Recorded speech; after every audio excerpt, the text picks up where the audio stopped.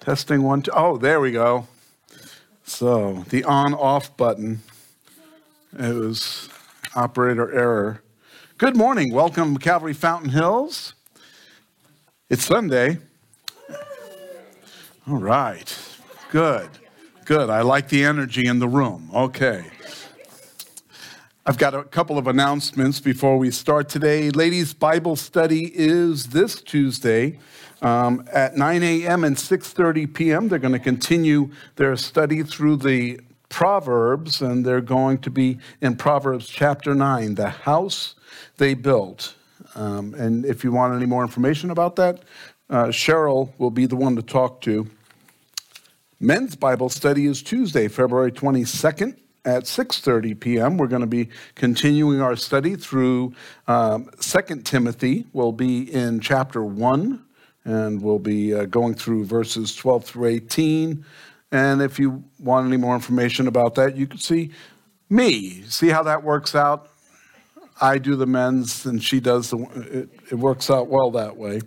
Pause for prayer is Wednesday. Oh, no, I'm sorry. I missed the ladies' coffee and cake fellowship. If you want more information about that, see me. I'm the expert on coffee and cake.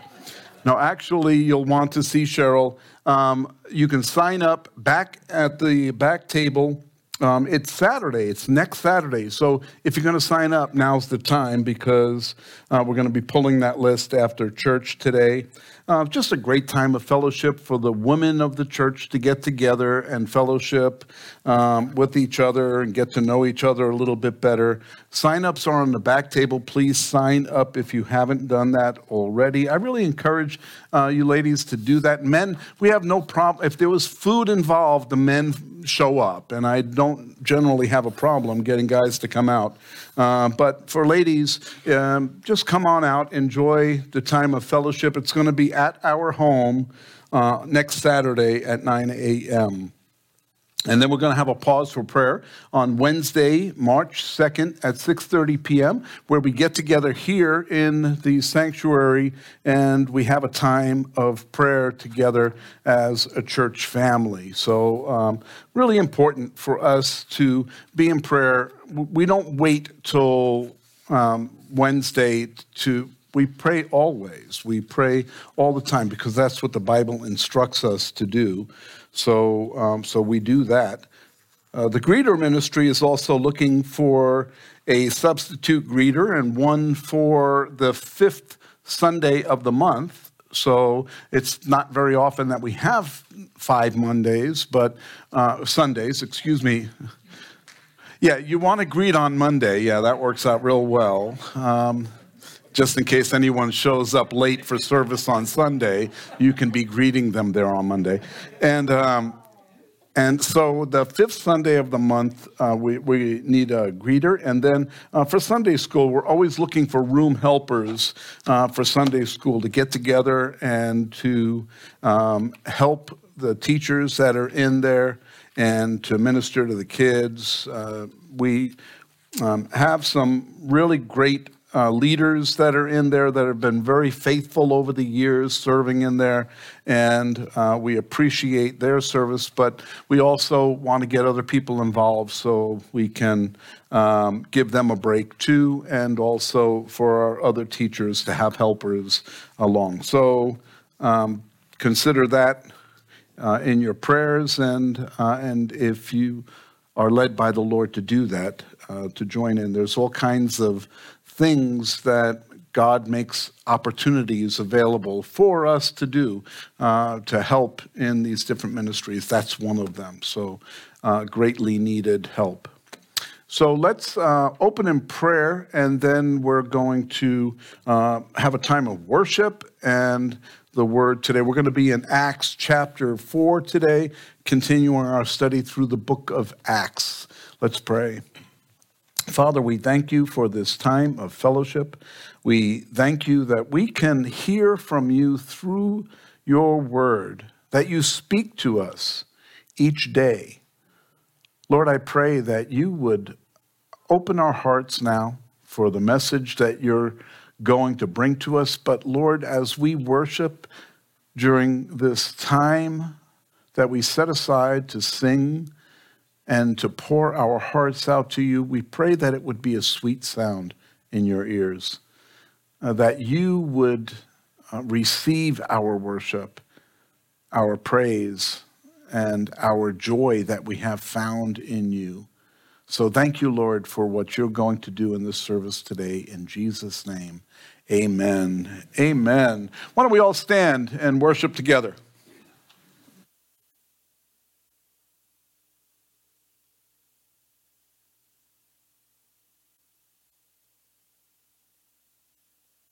When I wake up in the land of glory, with the saints I will tell my story.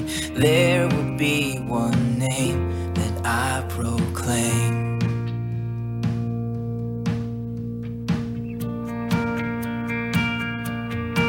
Yours will be the only name that matters to me, the only one whose favor I seek, the only name that matters to me. Yours will be the friendship and affection I need to feel my Father smiling on me, the only name that matters to me. Yours is the name that has saved me, your mercy and grace, the power that forgave me, and your love is all I've ever needed. Yours will be the only name that matters to me, the only one whose favor I seek, the only name that matters to me. Yours will be the friendship and affection I need to feel my Father smiling on me, the only name that matters to me. Yours is the name that has saved me, your mercy and grace, the power that forgave me, and your love is all I've ever needed. When I wake up in the land of glory, and with the saints I will tell my story, there will be one name that I proclaim. When I wake up in the land of glory, and with the saints I will tell my story, there will be one name that I proclaim.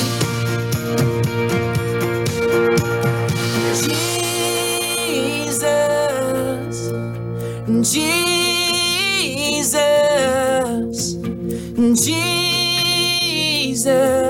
just that name. Jesus,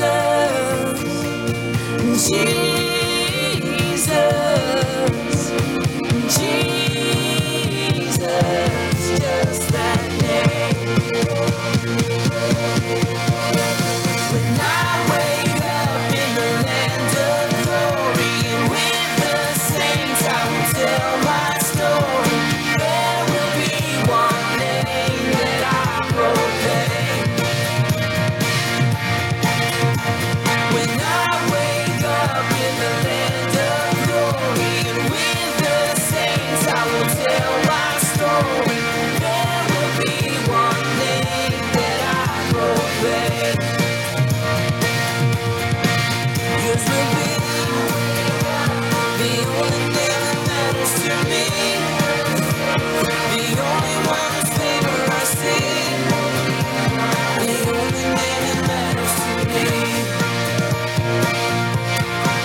Yours will be the friendship and affection I need to feel my Father smiling on me, the only name that matters to me.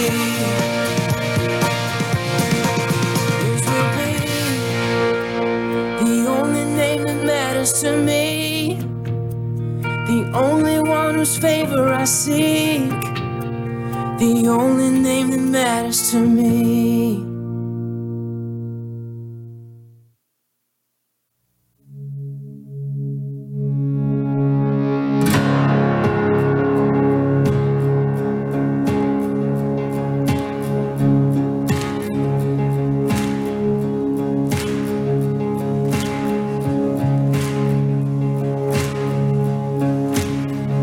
Let our praise be your welcome.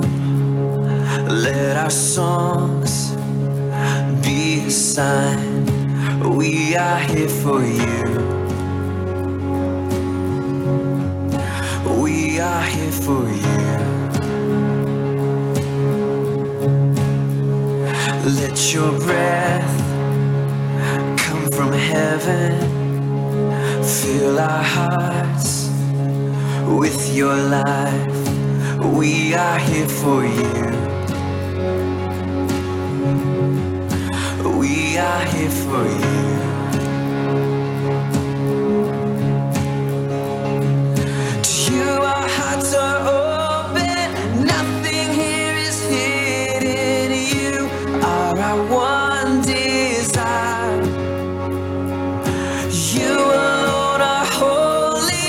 Only you are worthy, God. Let your fire fall down. Let our shout be your anthem. Your renown fill the sky. We are here for you. We are here for you. Let your word move in power. Let what's dead come to life. We are here for you. We are here for you.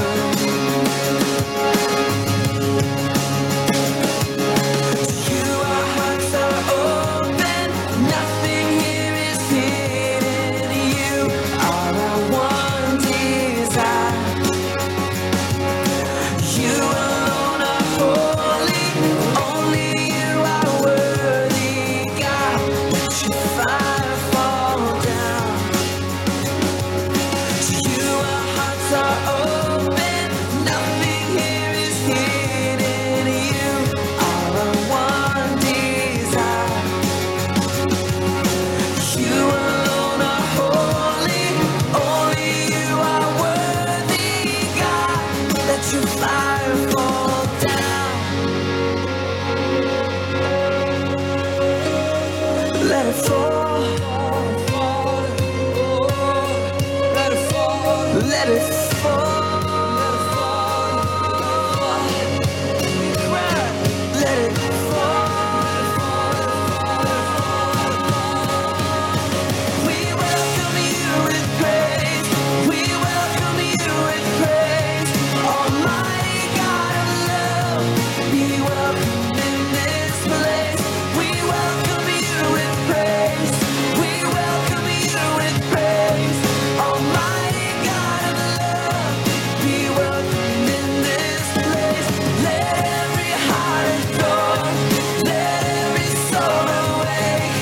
Almighty God of love, be welcomed in this place. We welcome you with praise. We welcome you with praise. Almighty God of love, be welcome in this place.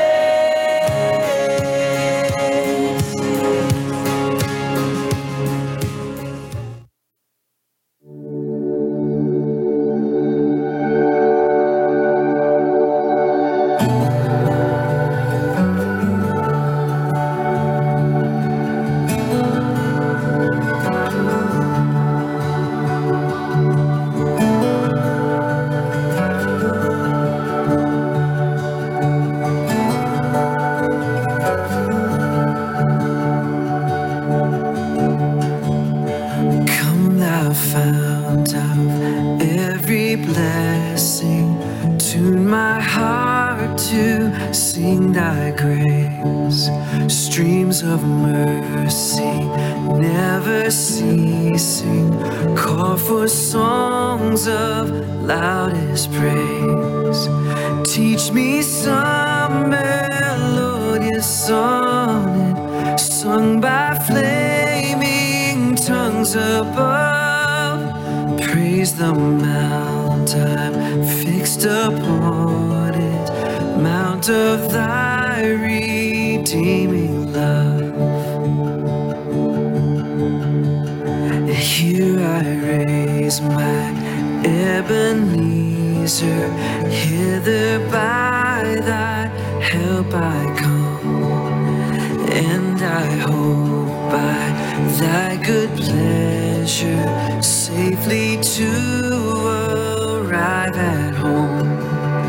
Jesus sought me when a stranger, wandering from the fold of God. He to rescue me from danger interposed his precious blood.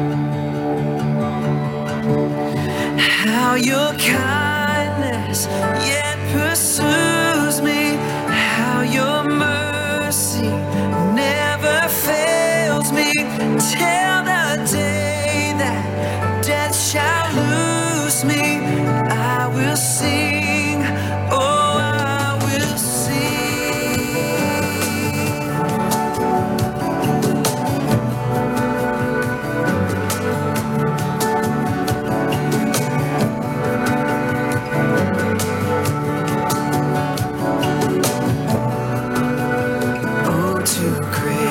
how great a debtor daily I'm constrained to be.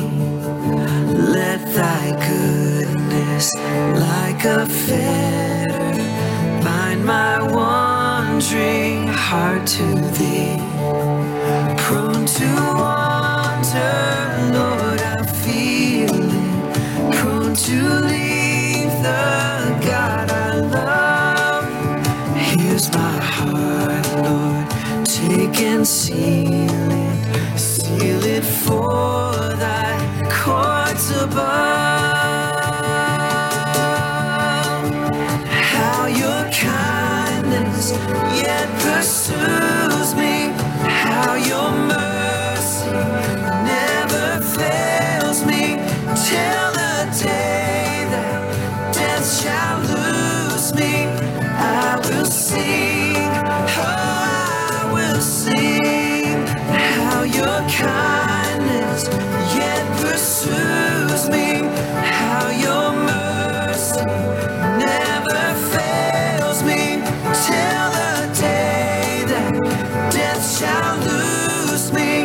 I will sing, oh, I will sing, till the day that death shall lose me.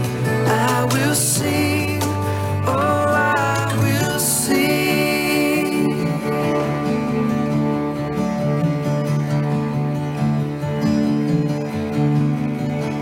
Prone to wander, Lord, I feel it, prone to leave the God I love. Here's my heart, Lord, take and seal it for thy courts above. Here's my heart, Lord, take and seal it for thy courts above.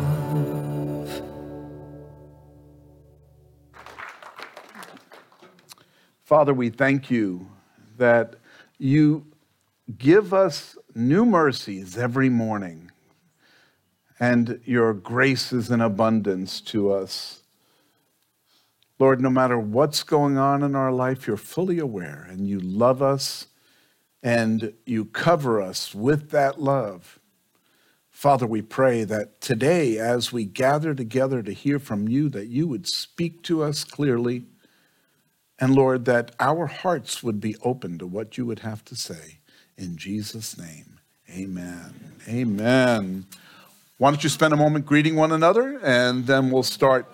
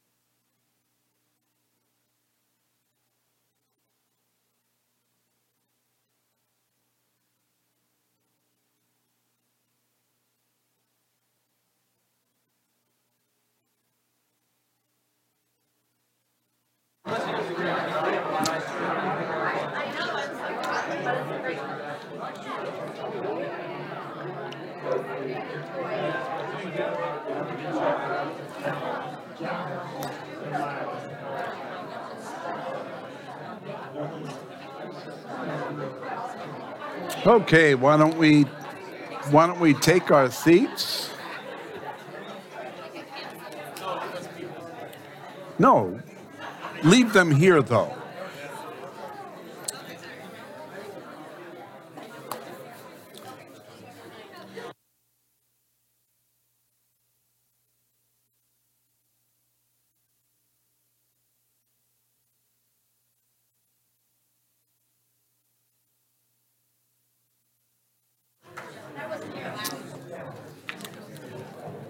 Good morning. You know, we're not in heaven yet because once we get to heaven, you could talk as long as you want. There is no time, but we're on a schedule here. So we're going to try to keep to that schedule this morning.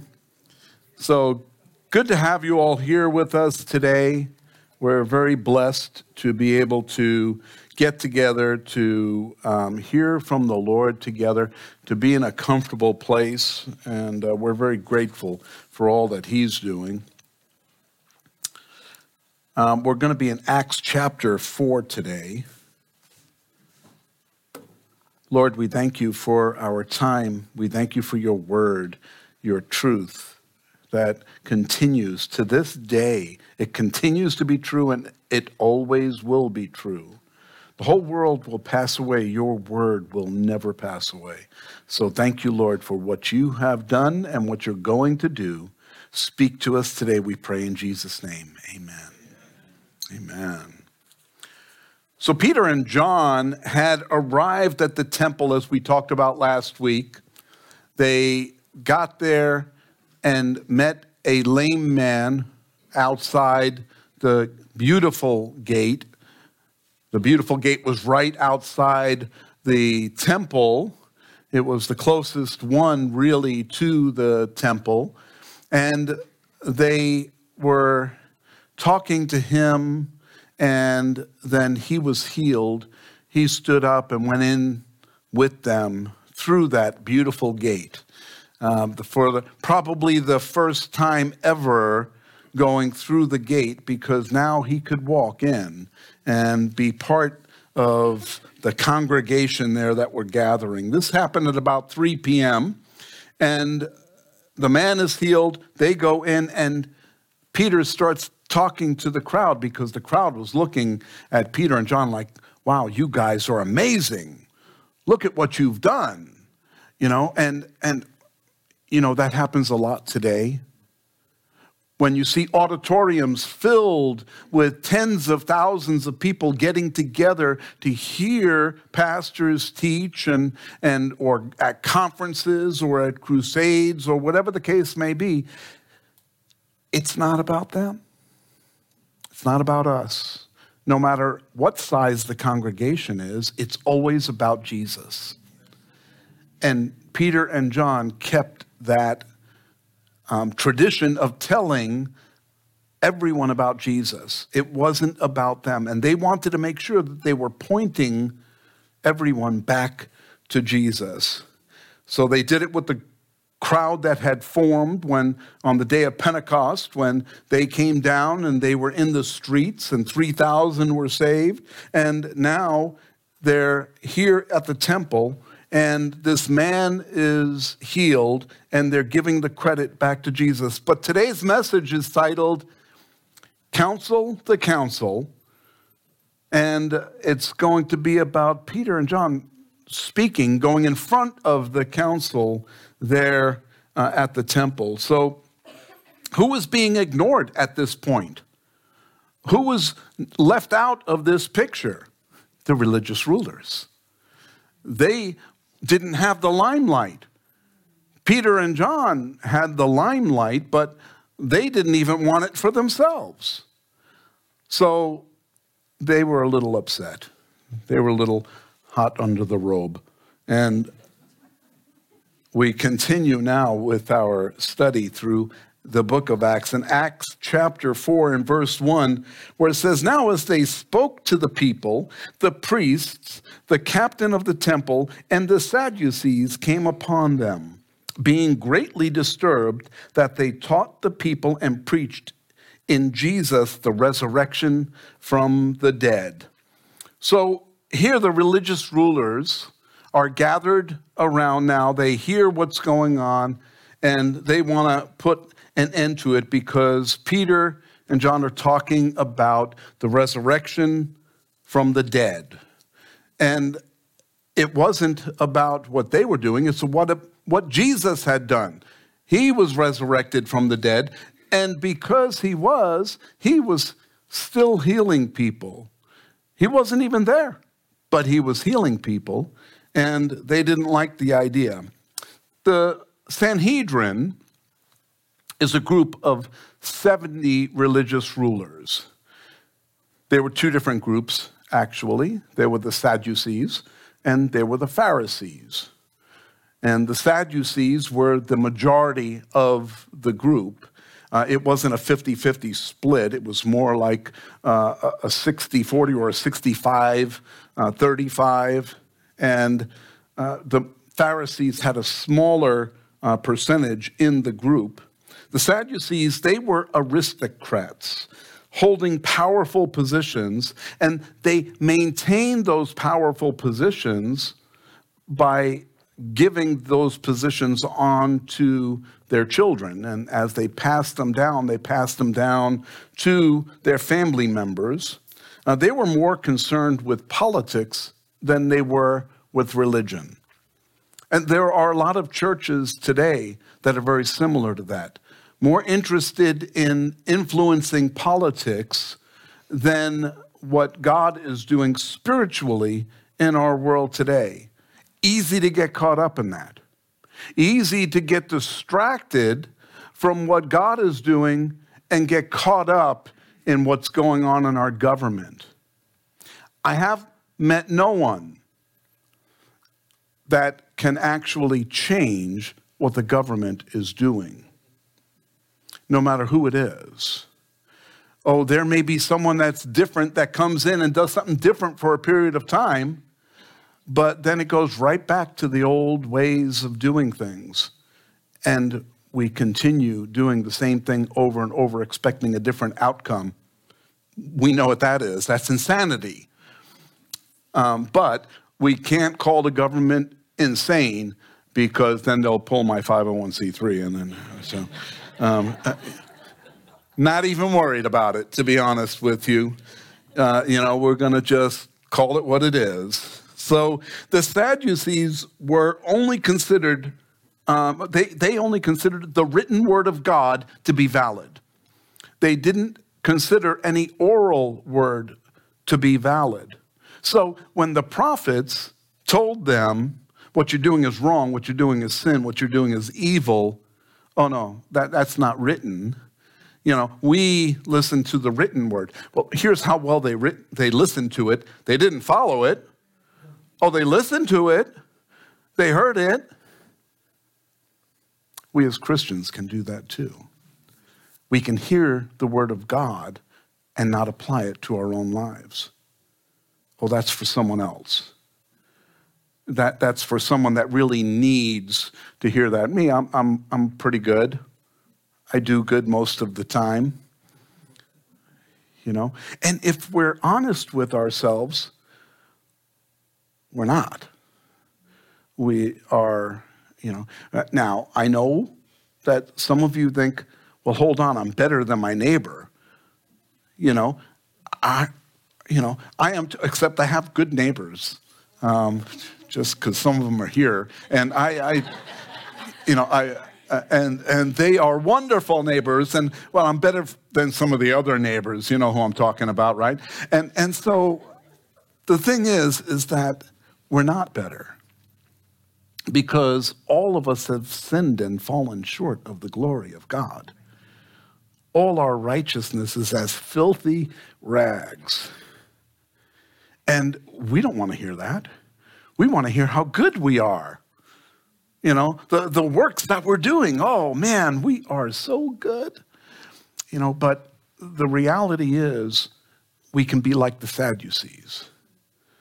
We can be caught up in our own religion, our religiosity, and miss out on the simplicity of having a relationship with our Lord and Savior, Jesus Christ. And that's what even Peter and John are new to this. Oh, you have to remember, Peter was the same one telling the Lord what he should and shouldn't be doing just a couple of months earlier. And now all of a sudden he's on fire in the street telling people that they need to get right with the Lord. And that's not something that he was used to doing. What was the difference? The Holy Spirit. The same Holy Spirit that we have today. Not a different Holy Spirit. We don't have Holy Spirit version 6. We have the same Holy Spirit. He is the same yesterday, today, and forever, just as Jesus is the same yesterday, today, and forever. And so is God. And so we have the Godhead, Father, Son, and Holy Spirit, that are continuing to do and carry out their plan on this earth, but we all get messed up with it. So the Pharisees, they gave oral tradition value. It was from God. If a prophet comes and speaks prophecy, it's from God. And they believe that. Sadducees, not so much. Why? Because the prophets spoke against the Sadducees. That's why they were sad, you see. And so the Sadducees, they didn't need God in their daily lives. They didn't want to hear from God. They just figured they had everything under control. God put them here. They were in charge. They knew what to do. Let's just run with this. They denied the resurrection of the dead. They denied angelic beings and spiritual beings. And they denied the existence of demons. So everything was good to go. You go into the ground, you're dead. You're gone. It's all over. So they didn't believe that God had any interaction with humans. He just sits up there and watches. And, there's nothing further from the truth. But how do we know that? How do we as Christians know that God is interacting with us? Well, it's through the Holy Spirit, first of all, that God interacts. And since if we become believers in Jesus Christ and receive him into our lives, we all have the Holy Spirit living within us. And so we are aware of when God is approving of what we're doing or he's not very happy with what we're doing. I know when I'm a little agitated and my frustration may come up to a level where I'm not as friendly with people as I should be. And I'm convicted of it. Other people may think, oh, well, he was right in doing that because that person wasn't being very nice and friendly and he was just responding in kind. But that's not how we're supposed to act as Christians. And the Holy Spirit convicts me when I do that. I sometimes will get into pleasant conversations with people on Facebook about theological issues. And they will be very critical of some of the things that we believe as Christians. And in doing that, I am led to want to argue with them or maybe made some snide comment about them and what they believe. And it takes a lot, but the Holy Spirit convicts me and says, no, don't say that, but give them the truth. Share the truth. And if they don't want to hear that, that's fine, but at least you're sharing the truth. Let the word of God convict them, not your word. I am not the oral prophecy of God where I'm going to, tell someone you're an idiot. And, well, that came from God because I said it. And obviously I'm a prophet. And I'm not called to do that. And it's better to love them to the Lord than to argue them to the Lord. So the Sadducees, they were all about religion. They were all about rules and regulations. The Pharisees, on the other hand, they had their own traditions. They liked religious ceremonies. They related more to the people than the Sadducees. They were blue-collar guys, and they could relate to what they were experiencing at the ground level. What they were experiencing from Rome and from the interference of what was going on there with Rome. See, Sadducees, they were making deals behind the scenes. They were happy, and as long as they got to keep their authority and their rule, they were okay. But the Pharisees were like, no, we're supposed to be worshiping God. And this is how we're supposed to be doing things. Remember, Paul was a Pharisee, but he was against Christians because he thought they were mocking God. He didn't understand that Jesus is God. that he is the Messiah. And so once he learned on the road to Damascus, he learned. His eyes were open, and immediately everything that he had learned from the Old Testament prophets and the scriptures, everything that he had learned all of a sudden made sense. God gave him clarity to understand what those scriptures meant. And so now he was able to go out and lead people into a relationship with Christ. The Pharisees saw their need for God in their daily lives, but they also believed that man had free will to mess things up. That's still true today. We can mess things up royally, and we have free will to do that. They believed in a resurrection of the dead. They believed in the afterlife. They believed in judgment, that there was going to be a judgment for earthly actions, and they believed in the existence of angels and demons. And they didn't understand fully what the scriptures were. Obviously, when Jesus came on the scene, they would have said, oh, you know what, hold on. This is who the Old Testament spoke of. And they would have received him, but many Pharisees did. Many Pharisees became believers, but some of them liked religion more than they liked being in a relationship with Jesus, and they didn't follow him, even though they believed that he was the Messiah. So the Pharisees had less control than the Sanhedrin, but even so, they had influence because the people liked them. And so they had an influence in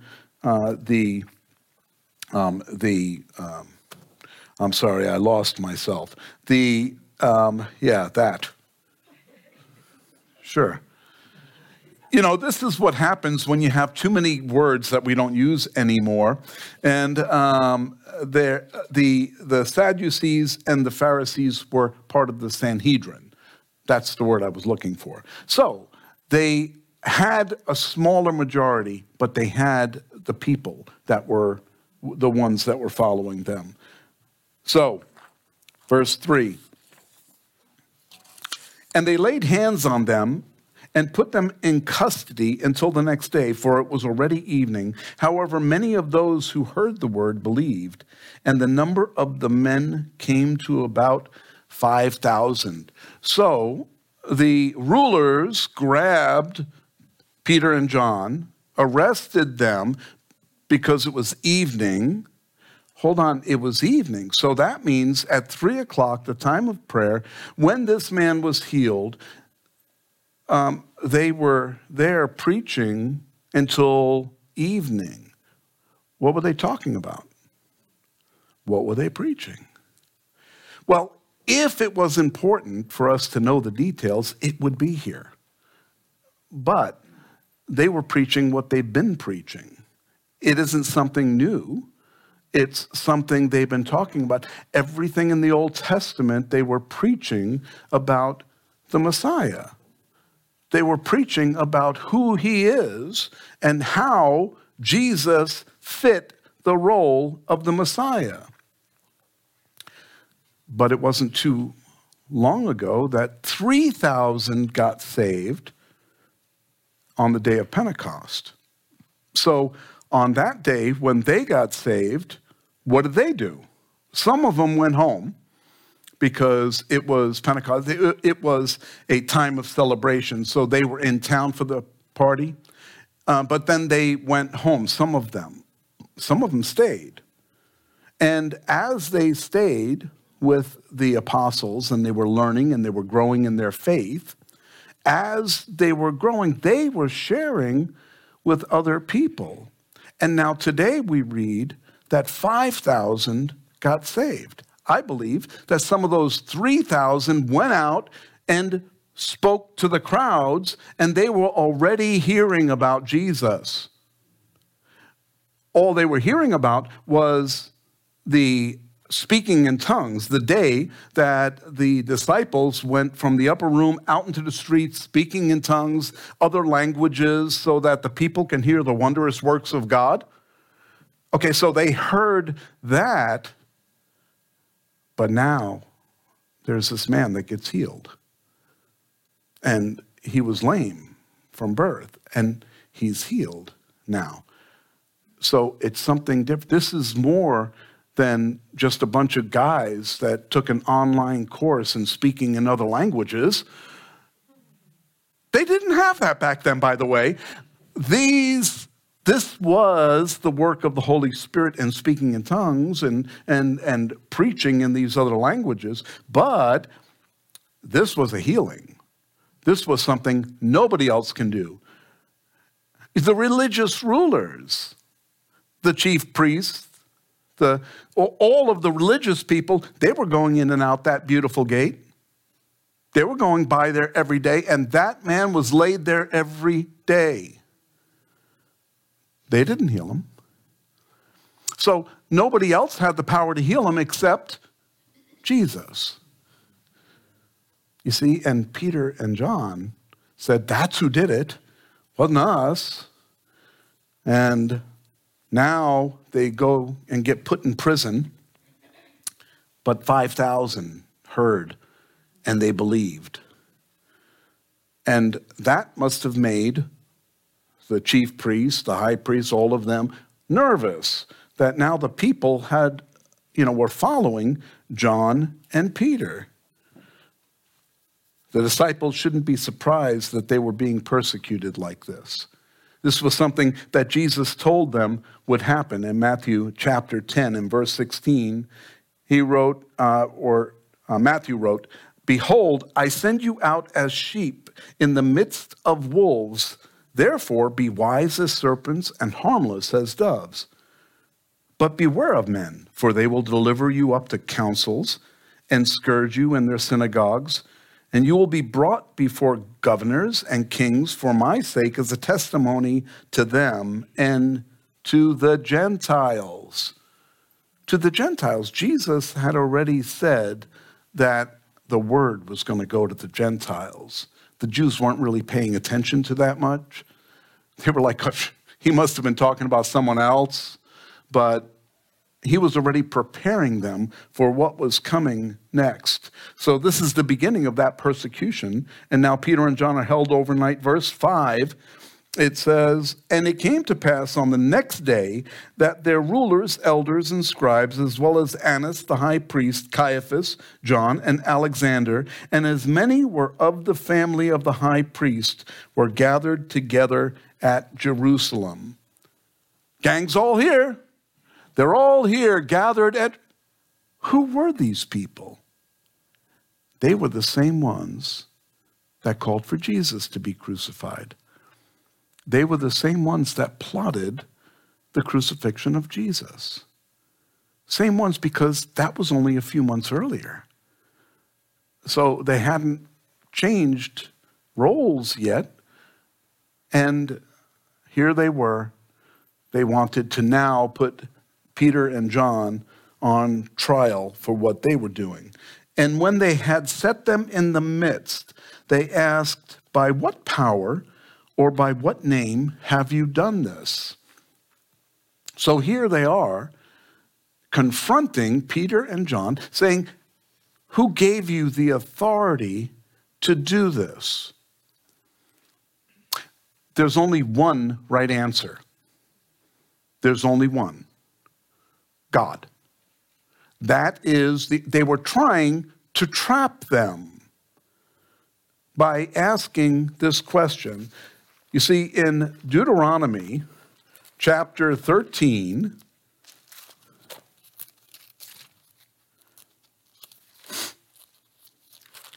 we read, starting in verse 1, "If there arises among you a prophet or a dreamer of dreams, and he gives you a sign or a wonder, and the sign or wonder comes to pass of which he spoke to you, saying, 'Let us go to other gods.'" Well, they didn't say that, but they're talking about Jesus. And see, in the Jews' mind, Jesus is not God. He was just a guy they crucified a few months earlier. And so if they're talking about other gods, which you have not known, and let us serve them, you shall not listen to the words of that prophet or dreamer of dreams. For the Lord your God is testing you to know whether you love the Lord your God with all your heart and with all your soul. You shall walk after the Lord your God and fear him and keep his commandments and obey his voice. You shall serve him and hold fast to him. But that prophet or that dreamer of dreams shall be put to death. So this is what they were seeing as the offense. The offense was they were claiming Jesus was risen from the dead by God and that he has the authority of God. And they didn't want to hear that. That was against what they believed from the law, from Deuteronomy. And then Peter, filled with the Holy Spirit, said to them, rulers of the people and elders of Israel, if we this day are judged for a good deed done to a helpless man, by what means he has been made well, let it be known to you and all the people of Israel that by the name of Jesus Christ of Nazareth, whom you crucified, whom God raised from the dead, by him this man stands whole before you. Wow. Peter, all of a sudden, becomes a preacher, which he wasn't. He was a fisherman. I was a computer programmer. I still am. I just don't do it that well. Technology kept moving. I didn't. And so but I found a better thing to do, preach. While I've been preaching for many years, I have been teaching for many years, but God said, no, I want you to do that more than worrying about being a computer programmer. Well, Peter, he was a fisherman. He didn't study the scriptures. Oh, sure, he went to synagogue because he was a good Jew. And he listened to what he was told. But who was teaching him? Those guys. The guys that got it wrong. The guys that weren't living in a relationship with God. They were doing things their way.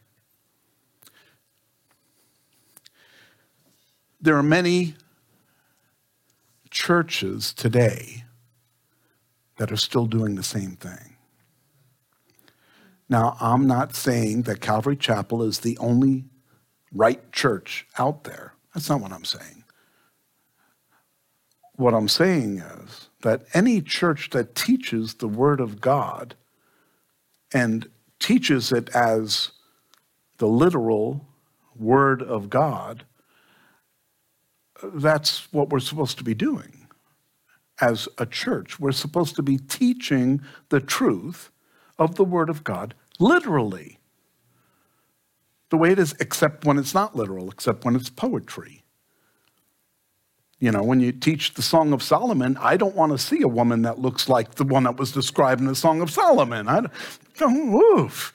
But, it's poetry. It's meant to be poetry. But when you're looking at all of Scripture and you're taking it as a whole, you get the big picture of what God has delivered. Prophecy is meant to be prophecy. Prophecy is still true today. The prophecies that took place in the past that were confirmed, that were completed, they were accurate. The ones that haven't been completed, still going to happen. Still going to be fulfilled. We're going to see those prophecies happen in the future. So when will they happen? Don't know. He never gave, well, he did kind of give a timeline. When did he give a time? Oh, he gave a timeline. When the Messiah was going to be born. He actually gave the day the Messiah was going to enter into Jerusalem on a donkey. The Jews had that information. It was set aside as a certain time from when there was a decree to rebuild the walls around the temple. From that time, there was going to be 69 weeks of years. And when you calculate that out, it came to the exact day that Jesus rode the donkey through the Kidron Valley into the gate on the Temple Mount. So he does give specifics, but when it comes to the last days, he doesn't give real, detail about when they will happen. He just says, hey, these are the things you can expect to see when, these things happen. Daniel wrote about in Daniel chapter 12, he wrote, that there are going to be many things that are going to be happening in the last days. Knowledge will increase, and people will be traveling to and fro. And that's what we're seeing in our day and age now. 200 years ago, not so much. Someone riding a horse really fast. Oh, man, look at how fast he's going. Look, it only took him 6 months to get across the United States. Woo! That was fast. And now it's hours flying in a plane. This is what Daniel was really talking about. But he said, seal up this book until the time of the end. But that book isn't sealed up to us anymore. Now we fully understand everything that was written in Daniel. Why? Because we live in the time of the end. Otherwise, we wouldn't understand fully what was written in the book of Daniel. So it's good to know these things. I mention them often because I want to keep us aware of the fact that the Bible didn't stop speaking to us 2,000 years ago. The prophecies are still going to be fulfilled, but that's not the important part. The Holy Spirit is still speaking to us individually today. And so when I get up in the morning and I am planning my day, sometimes I get reminded by the Holy Spirit, oh no, I've got something else planned for you today. Oh, hold on. Have you talked to my wife? Because, she may have other plans. And, but the Holy Spirit encourages me to be ready for whatever he's going to bring into my path that day. We should always be ready for that. Peter and John were learning this quickly, that no matter what they were doing, they're walking to the temple at the hour of prayer. What were they going for? Prayer. They were going to the temple and there's a lame man. And the Holy Spirit said, that one, that guy, he's ready. Go over to him and heal him. And they did, because they were obedient to what the Holy Spirit said. How often do we pass by opportunities that the Holy Spirit wants to use us to minister to someone because we have other plans, because we're busy, got other things going on? And quite often we do that. We already have preconceived what we're going to do today, what we're going to accomplish. If I don't accomplish this, my wife is going to say to me, well, how come you didn't get that done? I never have that problem because my wife generally says, hey, were you able to get? No. Why? Because I blame it on the Holy Spirit. Holy Spirit told me not to do that. I don't do that. I really don't. But I work for a company in San Diego. And when I need to get work done for my company, I always have the time to get it done. My schedule is always open to what that company needs me to do. My CEO is a Christian. He's a believer. He told me when I started the church, you do what you need to do for the church, and it comes before work, because I know you'll get caught up on the work. I know you'll be able to get that done. And in 11 years, there's never been a time where the work didn't get done on time. And that's the Holy Spirit. That's God accomplishing his purposes.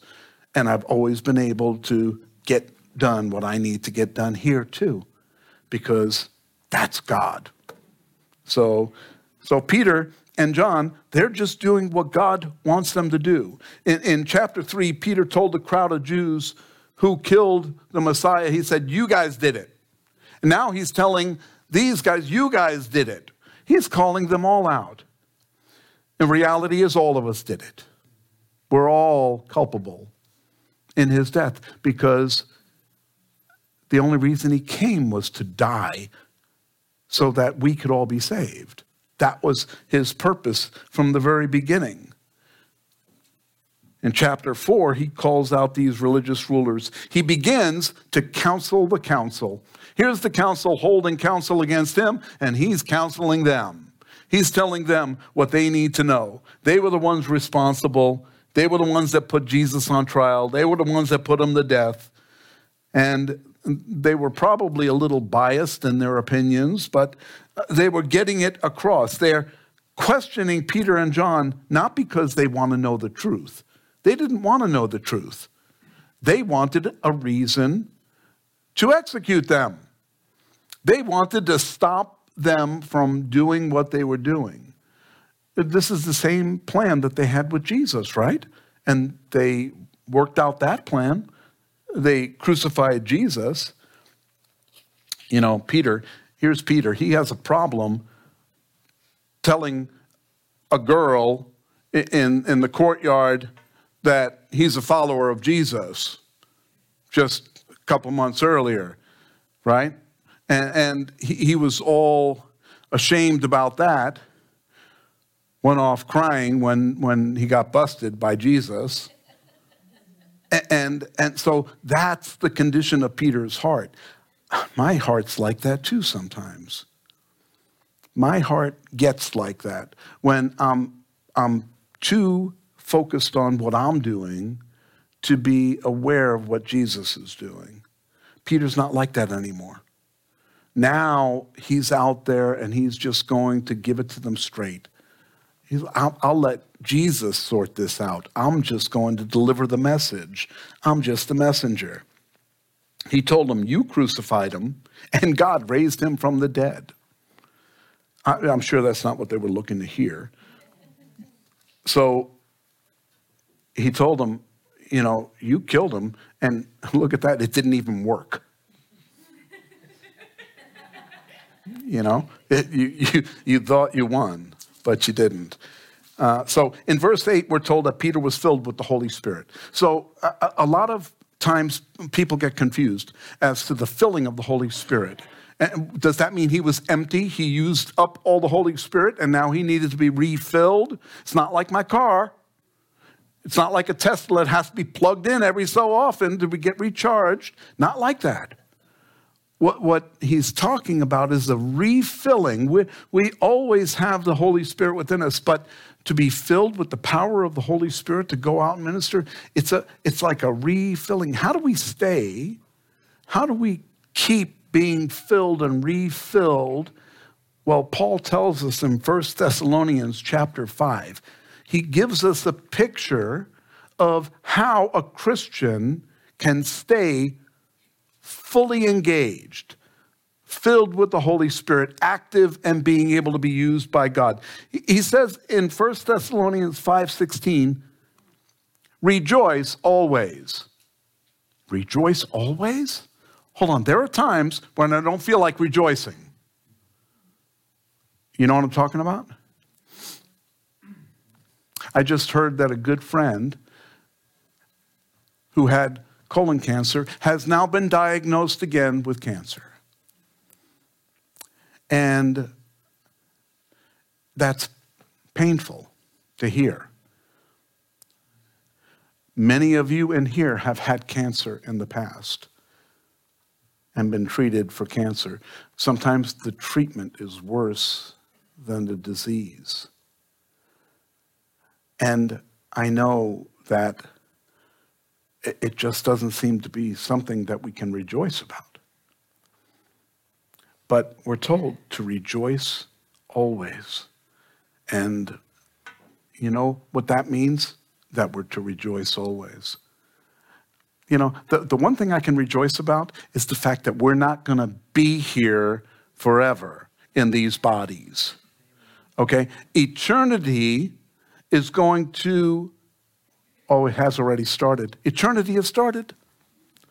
It's just the first part of eternity stinks because we're in these bodies, right? And we're living on this earth. This is the stinky part of eternity. But once we leave this earth, the great part of eternity begins, and it never gets bad again. There will never be a bad part of eternity. We're going to be in heaven, walking down the streets of gold. There's going to be trees with fruit on them. You're going to pick the fruit and, this is rotten. Oh, this is no good. I don't even like this kind of fruit. We're going to like it. We're going to eat it. It's going to taste good. And this is reality. We can't fathom it. We can't fathom it because it's not reality on earth. There's no place on earth. You know, a lot of people, Hawaii is such a wonderful place to go. It's like heaven on earth. No, it's not. It's not like heaven on earth. Because if that's what heaven's like, I don't want to go. You know, I don't like Hawaii. You know, I was in the Navy. I've been there too many times. It was like, okay, it's all right, you know, but it's not great, you know. And I know, right? A lot of you are like, you don't think Hawaii is great? No, I can't surf. I can't even ride one of those, you know, jet skis or anything. One time I did. I was riding a jet ski, and as I fall into the water, my swimsuit comes off of me, and that's maybe not an image I should have been talking about here while I'm teaching on Sunday, but it really happened, and it was like so embarrassing. I never went on a jet ski again. It really cured me of that desire. Next verse. Man, we better get out of this. Pray without ceasing. I was praying at that time, and I pray without ceasing. Pray without ceasing. We're supposed to be praying all the time. You know, and I do pray a lot because when I am out there in the public, there are people that need lots of prayer, and I'm praying for them all the time, right? No, a lot of times I'm judging them. But where did you learn how to drive? You know? What does that license plate say? It's not even in this country. What are they doing in America driving if they can't? Now, if you're from some other place and you're driving here with Canadian plates or something like that, I forgive you. But we are judgmental. We're judgmental. When we shop, we're judgmental about how people are shopping in front of us. Why don't they get that cart out of the way? You know, I'm trying to go through this aisle, and we get very judgmental. But we're supposed to be praying always. Instead of judging, we're supposed to be praying for these people. And I'm guilty. I'm guilty of that too. I'm guilty of not considering what another person's going through. There are people that are going through things much worse than what you're going through. I don't care what you're going through right now. There are people that are going through things much worse. And we can be praying for them. We should be praying for them. In everything, give thanks, for this is the will of God in Christ Jesus for you.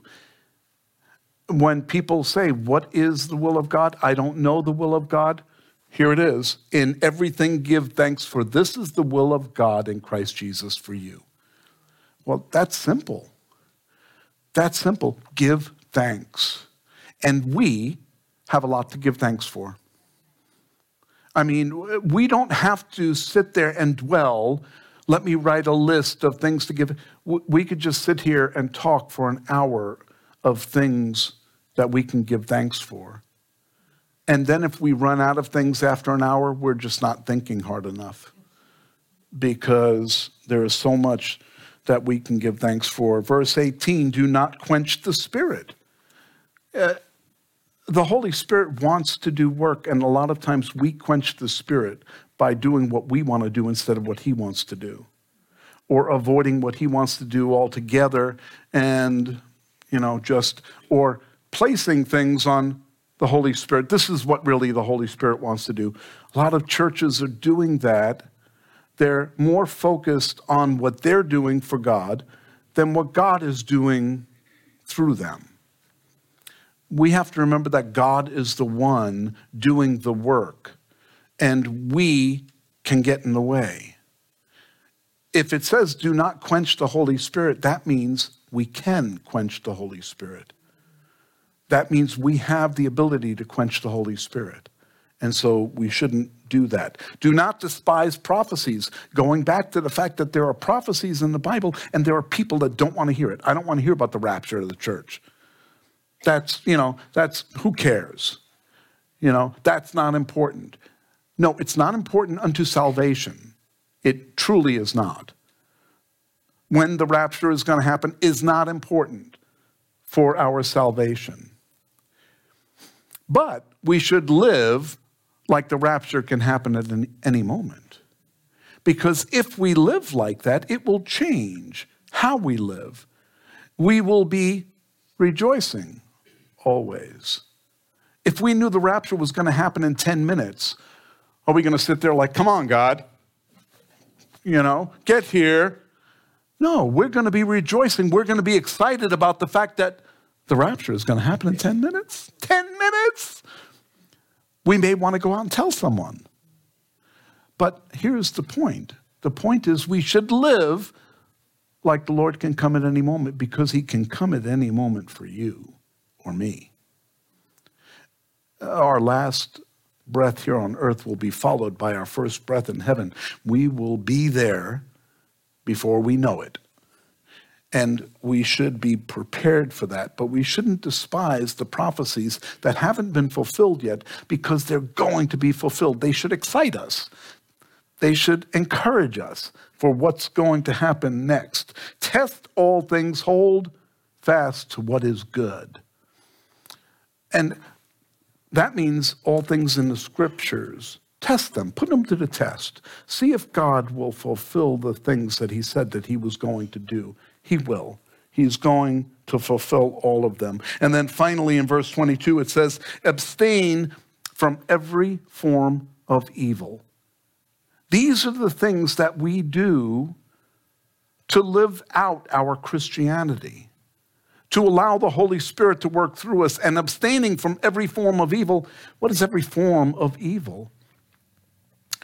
Do you really have to look far to see what in the end times there are going to be people that call good evil and evil good? Do we see that happening right now? Many people are doing that. And not only are they calling good evil and evil good, they're passing laws to make it good. And I'm not getting into the government right now. What I'm getting into is what the Bible says. The Bible says this is what's going to happen. This is spiritual. It's a spiritual battle that we're in. And so the problem with evil is that if we accept it, if we just say, it's just what's going to happen, then we kind of get dull to evil. We aren't sensitive to the evil that's going on around us, and we almost accept it. It's not good to accept evil. The Bible says that there are those that sin, and the sin is a problem in their life. It's going to cause them to be separate from God. But that's not the big problem. It's also those that don't sin, but they support people that do sin, that live in sin. that condone the sin. They're okay with the sin. That's not good either, because we're seeing that happen in our world today too. There aren't 50% of the people in our world that are transvestites. I just want to let you know that. Okay? You may be aware of that already. But somehow, we as a country have now put men, that are competing against women in sports. And somehow we think that's okay. But there aren't that many of these people that have transitioned from one sex to another. There aren't that many of them that they should have the power to decide that we're all going to have to accept that. It's sin. It's the fact that all of the people that are not transvestites, homosexuals, whatever, they're okay with it. We've allowed it to happen. Everyone in here knows someone that lives an alternative lifestyle. Everyone in here knows someone. If you don't, you just don't know that you know. There's someone out there that is part of your sphere of influence that is living in that lifestyle. It's a choice. It's not something that God created and made people this way. It's a form of evil that we have to abstain from and supporting even. Then Peter, filled with the Holy Spirit, said to them, rulers and people and elders of Israel, if we this day are judged for a good deed done to a helpless man, by what means he has been made well, let it be known to you and to all the people of Israel that by the name of Jesus Christ of Nazareth, whom you crucified, who God raised from the dead, by him this man stands in front of you whole. And then he says in verse 11, this is who Jesus is. This is the stone who was rejected by you builders, which has become the chief cornerstone. That's out of the Old Testament. He's quoting scripture that condemned them back then and now is condemning them again. Nor is there salvation in any other, for there is no other name under heaven given among men which we must be saved, by which we must be saved. Peter is emboldened by the Holy Spirit to speak these things now. He believes that salvation is through one God, the only God, because of his son Jesus Christ that went and died for us. It's still true today. Just because he died 2,000 years ago doesn't mean there's another way for us to get to heaven. No good works are going to get us to heaven. That's what the Jews believe today. Just to let you know, the temple is no longer there. And if there's no temple, there's no sacrifice. So how are they saved now? Because the sacrifices are how they were saved back then. And so if there is no sacrifice, then there's no salvation for them, really. But now they believe that it's good works that get them to heaven. Good works. Well, that's what half the world believes. Half the world believes that they're getting to heaven based on their good works. The other half doesn't care or doesn't believe anything.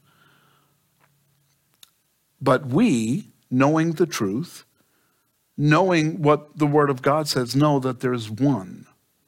This one, the one person that has given us salvation. He died for us so that we can be saved.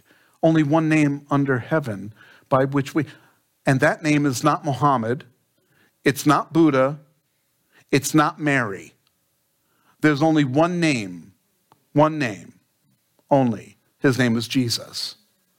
And if we don't receive him, as our own gift. He is the gift that was given to us. If we don't believe that, if we don't receive him, then we're not saved, period. I don't want to startle you, but I want to startle you. I want you to know that that's the only choice. That's the only option. I don't care what you've been taught since you were a child. I've been taught all kinds of things. But one thing is for sure, I was wrong most of the time. It wasn't until I realized that this was true, that there was only one name under heaven that I could be saved. And then I asked for him to save me, that I was saved. Jesus is very narrow-minded. He told them in Matthew 7:14, narrow is the gate and difficult is the way that leads to life, and there are few that find it. He spelled it out clearly. In Luke chapter 13, verse 24, he said, strive to enter through the narrow gate. For many, I say to you, will seek to enter and will not be able. We need to strive to enter through the narrow gate that is the Word of God, the truth of the Word of God. The gate is Jesus Christ. That's the only way. Sounds pretty narrow. When people say I'm narrow-minded, I say, yeah. Yeah. I grew up in Queens. I wasn't narrow-minded then. I was just obnoxious. But now I am narrow-minded because I don't want all the junk to get into my mind. I don't want to be corrupted by what the world tells me is true. If you watch the news, not that I'm endorsing that, but if you watch the news, you will know that it's very easy to be corrupted by what the news tells us. Whether in their eyes what they're telling you is true or not, that doesn't really matter. What matters is that it conflicts with the Word of God. And if it conflicts with the Word of God, then it's true for them, but not for us. And so we need to stick to the truth. So in closing, we consider that Jesus is the same yesterday, today, and forever. He's still the only way to get to heaven. There is no other way. And so let's trust that Jesus will always be the way, the truth, and the life. That's not going to change. Nobody is going to get to the Father except through the Son. Amen? Lord, we thank you that once again we see this picture of Peter and John just serving and delivering a message that you want to bring not only to those that were in front of them, but to us here today, that we can know the truth, that it can set us free.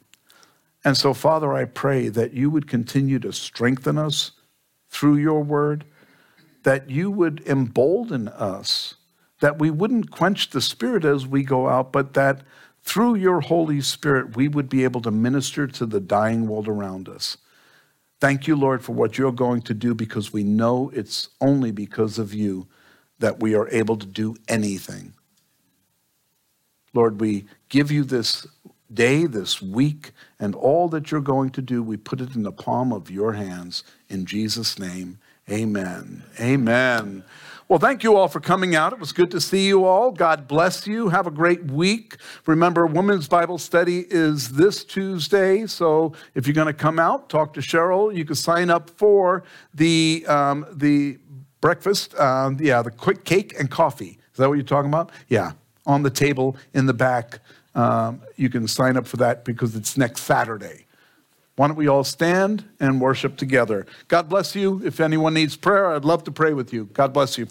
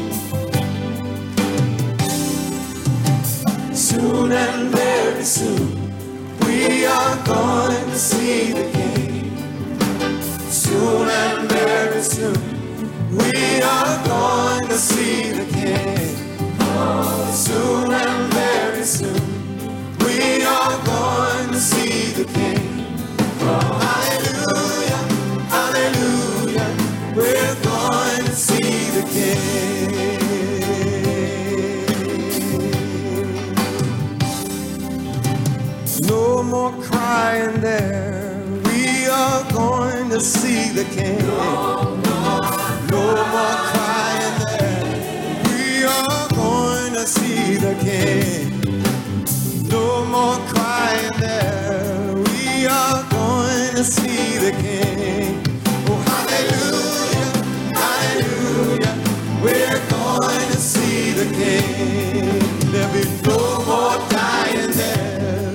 We are going to see the King. No more dying there. We are going to see the King. Yeah, no more dying there. We are going to see the King. Oh, hallelujah, hallelujah. We're going to see the King.